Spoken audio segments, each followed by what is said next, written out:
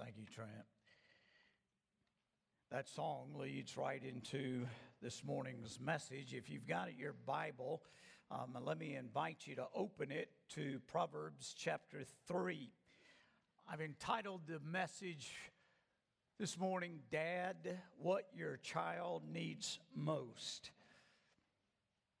One of the greatest joys in my life is being a father and now a grandfather. I always wanted to be the best father that I could be to my two children. I admit my kids have grown up with more material advantages than I had growing up in a family of 7 kids.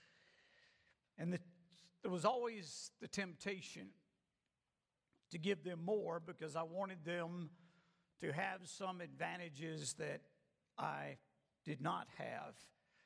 However, more than the material advantages, more than the things that you can give your child, the things that you can place in their hand, I wanted to make sure that Trent and Hannah received the things that were most important, things that would greatly ensure their success in life. As you read Proverbs 3, you find here that a father who delights in his children wants the absolute best for them. Solomon wants his child to grow up strong and to possess qualities that will make him a godly man. And these are the qualities that I believe every father should want for his children. If we're going to be, as Trent has sung in this song, the leaders, if we're going to be the teachers that our children desperately need in this day of so much confusion and tolerance, then we need to understand what the Word of God says is important and what we as fathers are doing for our children. And not just fathers, but moms and grandparents as well. Here's what I want you to take from the message this morning as we talk about a father's influence on his children. A wise father gives his children what they need most to succeed in life. In Proverbs 3, I find 4 qualities that every dad should instill within his children. The first quality is trust. Look at what Solomon says in verses 5 and 6. 2 of many of us' favorite Bible verses. You often hear these verses quoted. People say these are my favorite verses. They happen to be 2 of my own favorite verses. But look what Solomon says. He says, trust in the Lord with all your heart, and do not lean on your own understanding. In all your ways acknowledge him, and he will make your paths straight. Solomon wanted to give his child trust, the ability to put his life in God's hands so as to feel secure. That word trust in the Hebrew means to lean on someone or something.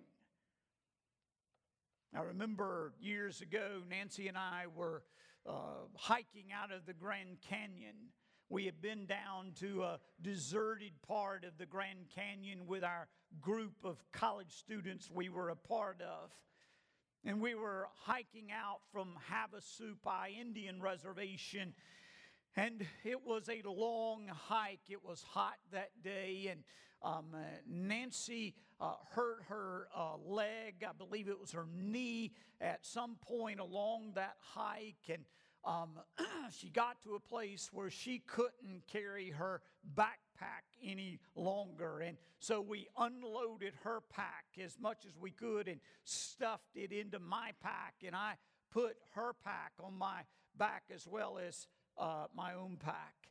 And then she would walk along. We found her a stick, and she would walk with that, and she would put her arm over on my shoulder. And I thought about that experience as I read this word, trust in the Lord, to lean on God, to lean on the Lord for support. And I thought about how oftentimes we go through life and we aren't able to make it on our own. We get injured or something happens and we need someone to lean on. Solomon says, lean on the Lord with all your heart. Friend, the problem is trust doesn't come easy for most of us. That's why it's called trust. It goes against our natural inclination. Who can we trust? Oddly enough, although all our money says in God we trust, many Americans would rather trust their money than God Himself. But God has promised that He is worthy of our trust. He is faithful. He is good. And those who trust in Him will not be disappointed. The Bible reveals that God can be trusted. The pages of Scripture are filled with stories of how God came through for His people. Time and time again, we see where characters in the Bible were in a situation that seemed to be no way out of, and they looked to the Lord. They leaned upon the Lord, and the Lord delivered them. Shadrach, Meshach, and Abednego, the three Hebrew youth, were delivered from the fiery furnace because they called upon their God. They leaned upon the Lord. Daniel was delivered from the lion's den because he too leaned upon the Lord. David was delivered from Goliath because he trusted in the Lord. He leaned upon Him. Gideon was delivered from the Midianites. Paul and Silas were freed from prison because they leaned upon the Lord. Dwight L. Moody's favorite verse was Isaiah chapter 12, verse 2, which says, I will trust and will not be afraid. Dale Moody used to say, you can travel first class or second class through life. Second class is what time I am afraid I will trust. First class is I will trust and not be afraid. Friend, that's the better way. We need to buy a first class ticket through life. We need to learn to trust the Lord. We need to learn to lean upon the Lord. And Dad, trust in God begins with you. If your children see you trusting in God in those tough times, in those stressful times, in those frustrating times, in those difficult times of life, when they see you going to the Word and praying and asking God for His guidance to help you through whatever that difficult situation might be, they too learn early from a young age to trust in the Lord when they go through their own difficulties. However, if all they ever see is you complaining and criticizing and throwing a pity party and blaming God for your circumstances rather than trusting God, they too will grow up not trusting God and blaming Him instead of trusting Him to get them through life's difficult moments. Solomon wants us to understand, Dad, if you want to have an impact on your children for good, if you want your children to succeed in life, then you need to trust the Lord, to lean upon the Lord and not your own understanding. Well, there's a second quality a godly father must instill within his children, and that is gratitude. Look what he says in verses 9 and 10. He says, honor the Lord with your wealth and with the first fruits of all your produce. Then your barns will be filled with plenty, and your vats will be bursting with wine. Solomon reminds his son of the importance of showing one's gratitude for all his blessings. He wanted his son to know you can't always take without giving back in return. You simply have to develop an attitude that makes you remember what others have given you. And that attitude is gratitude. This past week, Nancy and I were in Phoenix, and it was interesting. It was a fast trip. We went out on Monday to go to the Southern Baptist Convention. I'm just thankful it was this past week and not this coming week. It's supposed to be 121 degrees Tuesday in Phoenix, Arizona. But I noticed some things that had this sermon going through my mind, and at various times through the trip, I just thought about this particular thing that my father taught us from an early age. No one ever should do something for you, no matter how small it is, without you saying thank you. I noticed on the airplane when the flight attendant would come by and give someone a Coke or a drink of some kind or give them a snack, I was amazed at the number of people who would just simply take but never said thank you. I thought about those flight attendants and thought, how many times do they walk up and down this plane giving someone a service, giving them just a drink or a bag of pretzels, and somebody just, many of the people just never even acknowledging that they've just done them a service. When we were in restaurants, it always amazes me when a waiter or a waitress will come to the table and will fill your drink or refill your drink or bring your meal and will take care of things around your table and take good care of it.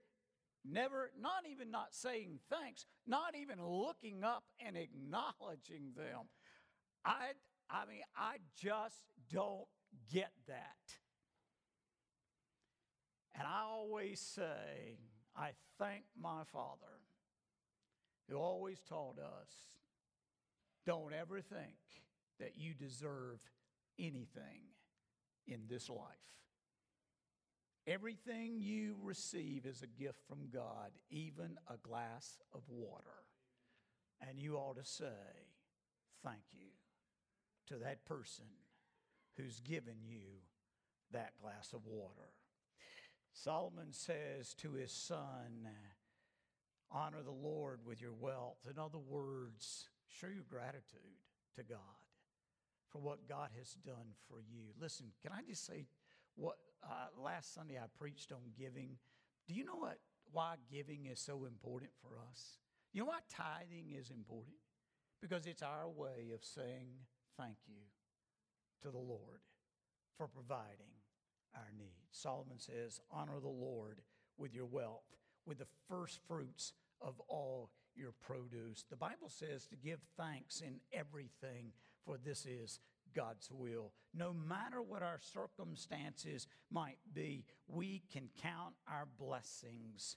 Dad, do you give the impression to your family that you are grateful for the many things that have come your way? Or are you one of those people who always complains that life hasn't been fair, so you grumble instead?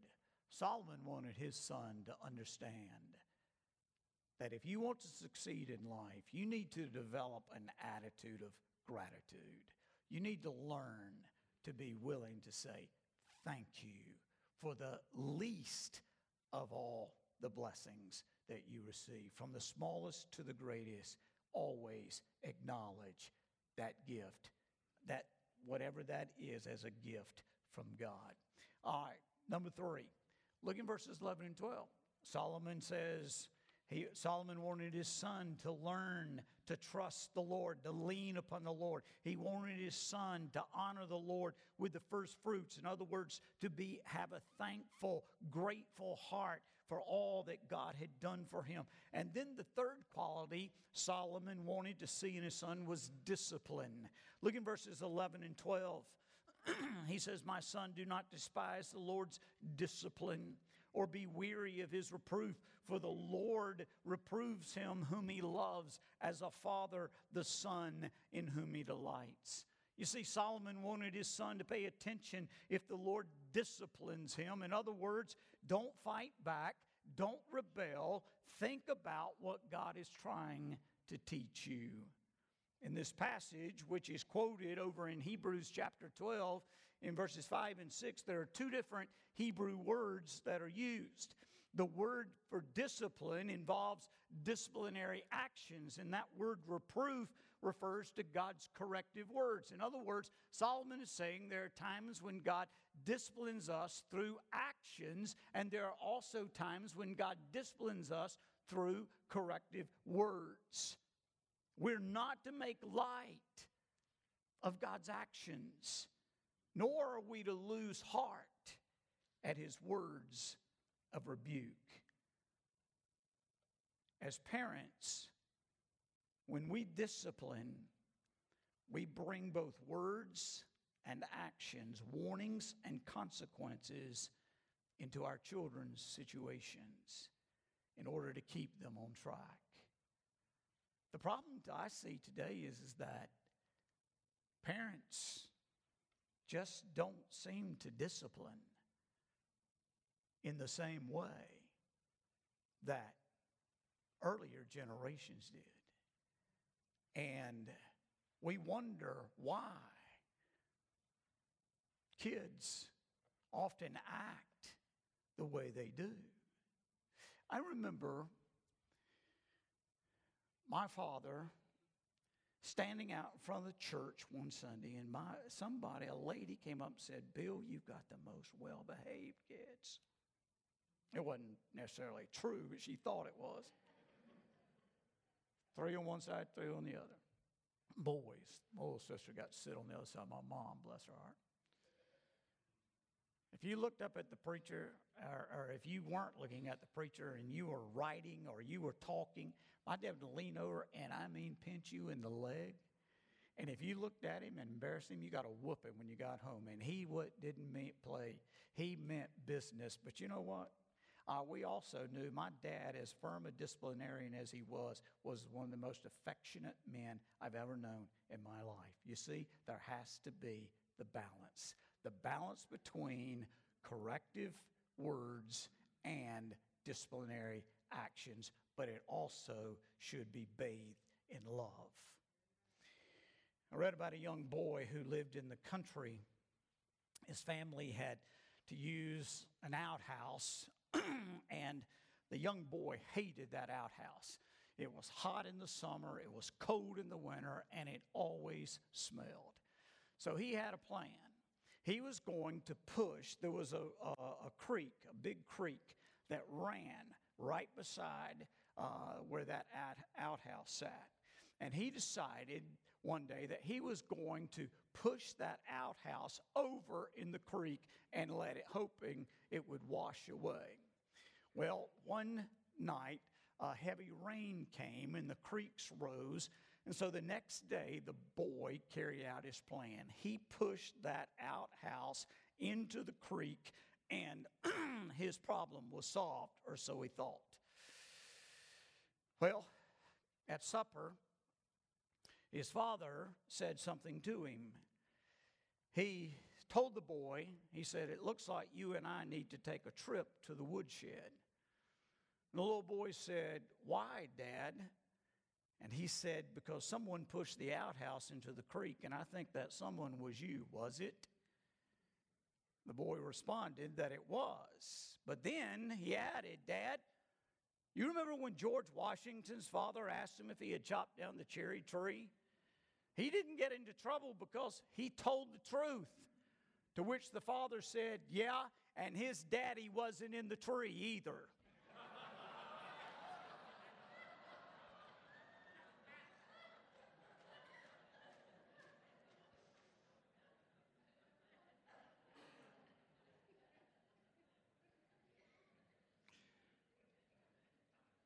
Now, most of us will never topple over an outhouse. But we can identify with the boy in at least 3 ways. First, there is an urge within us that wants to do wrong. Amen? Second, our lack of goodness affects others. And third, there are consequences to our choices, including discipline. But no one likes discipline, but we all need it. And because God loves us as His children, He disciplines us for our good.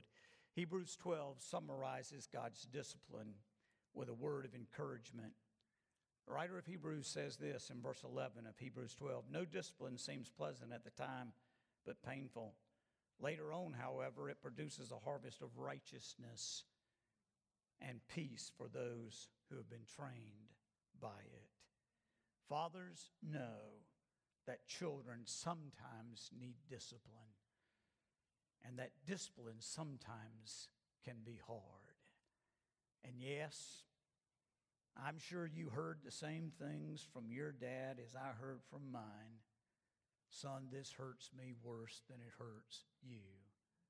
And at the time, you're just going, "Really?" But as a father, you knew what your daddy was talking about. Because discipline is never easy. But you know sometimes it's what's needed for their good. A fourth thing every father should instill within his children, according to Solomon, is wisdom. Wisdom. He uses the remaining words in this third chapter, this third proverb, to speak of wisdom. Look what he says in verse 13. "Blessed is the man who finds wisdom, the man who gains understanding." Solomon goes on to explain what wisdom is and how valuable it is to acquire in verses 14 through 26. When Solomon was a young king, he had the responsibility of governing one of the most prosperous kingdoms in the ancient Near East. Israel's domain stretched from the Euphrates River to the border of Egypt.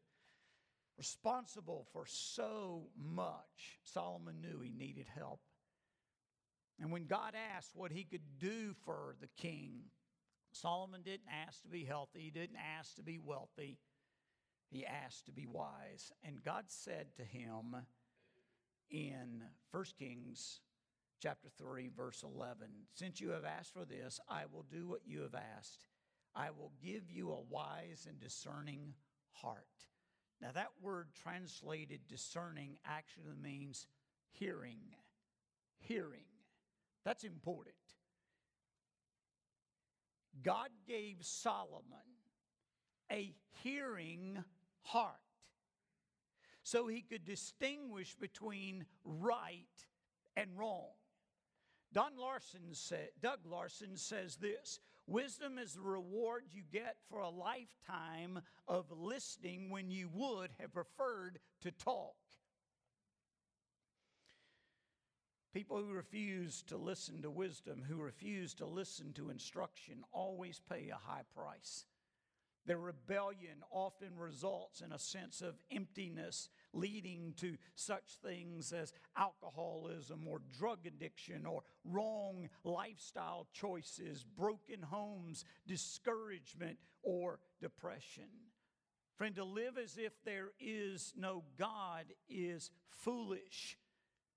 It leads to pain. It leads to despair and eternal death.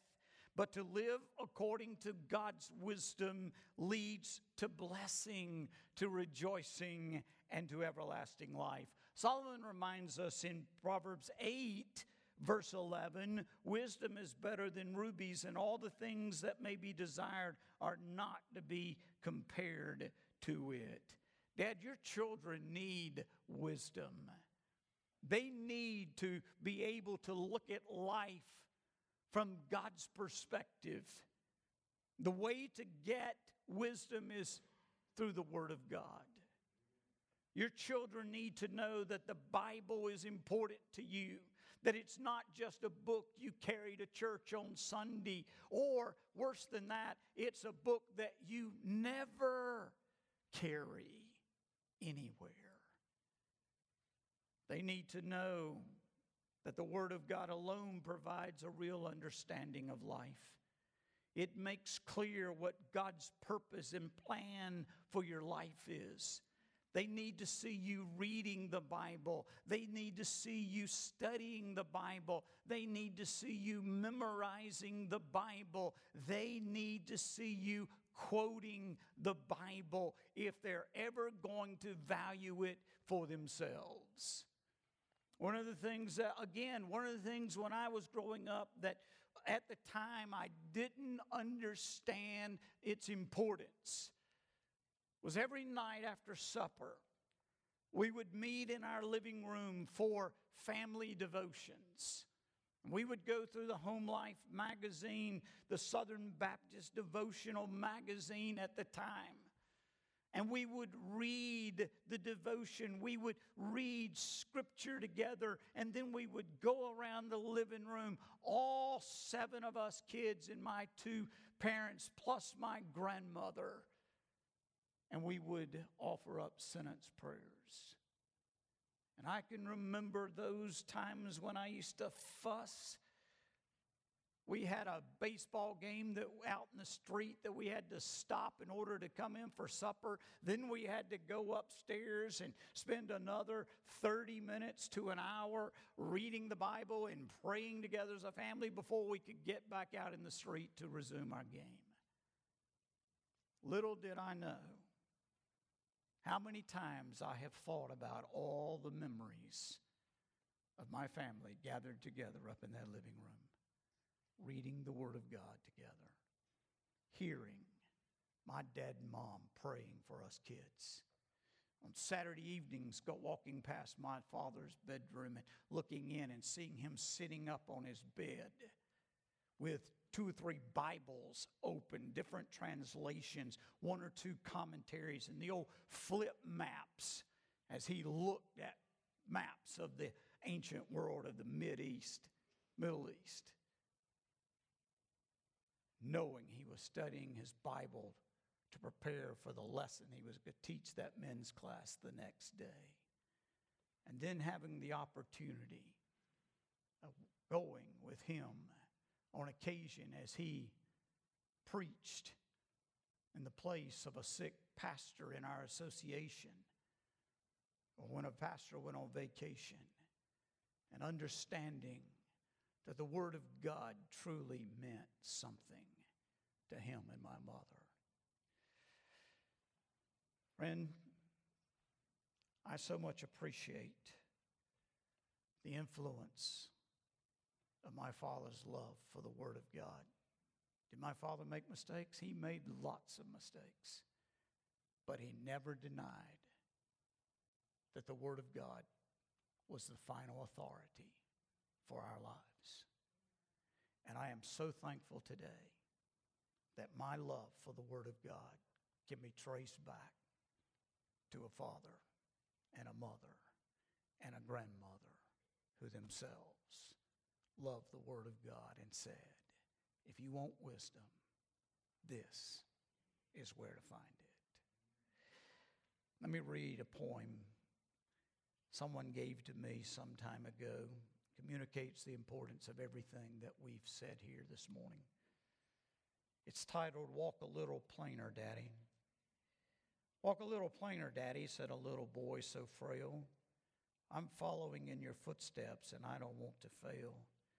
Sometimes they are hard to see, so walk a little plainer, Daddy, for you are leading me. I know that once you walked this way many years ago, and what you did along the way, I'd really like to know. For sometimes when I'm tempted, I don't know what to do. So walk a little plainer, Daddy, for I must follow you. Someday when I'm grown up, you are like I want to be. Then I will have a little boy who will want to follow me. And I would want to lead him right and help him be true. So walk a little plainer, Daddy, for I must follow you. Friend, wisdom and gratitude and trust and discipline enables us to succeed in life.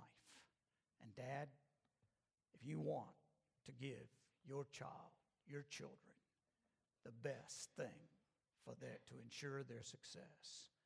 Solomon says these four qualities are necessary to ensure their success in life. Let's pray.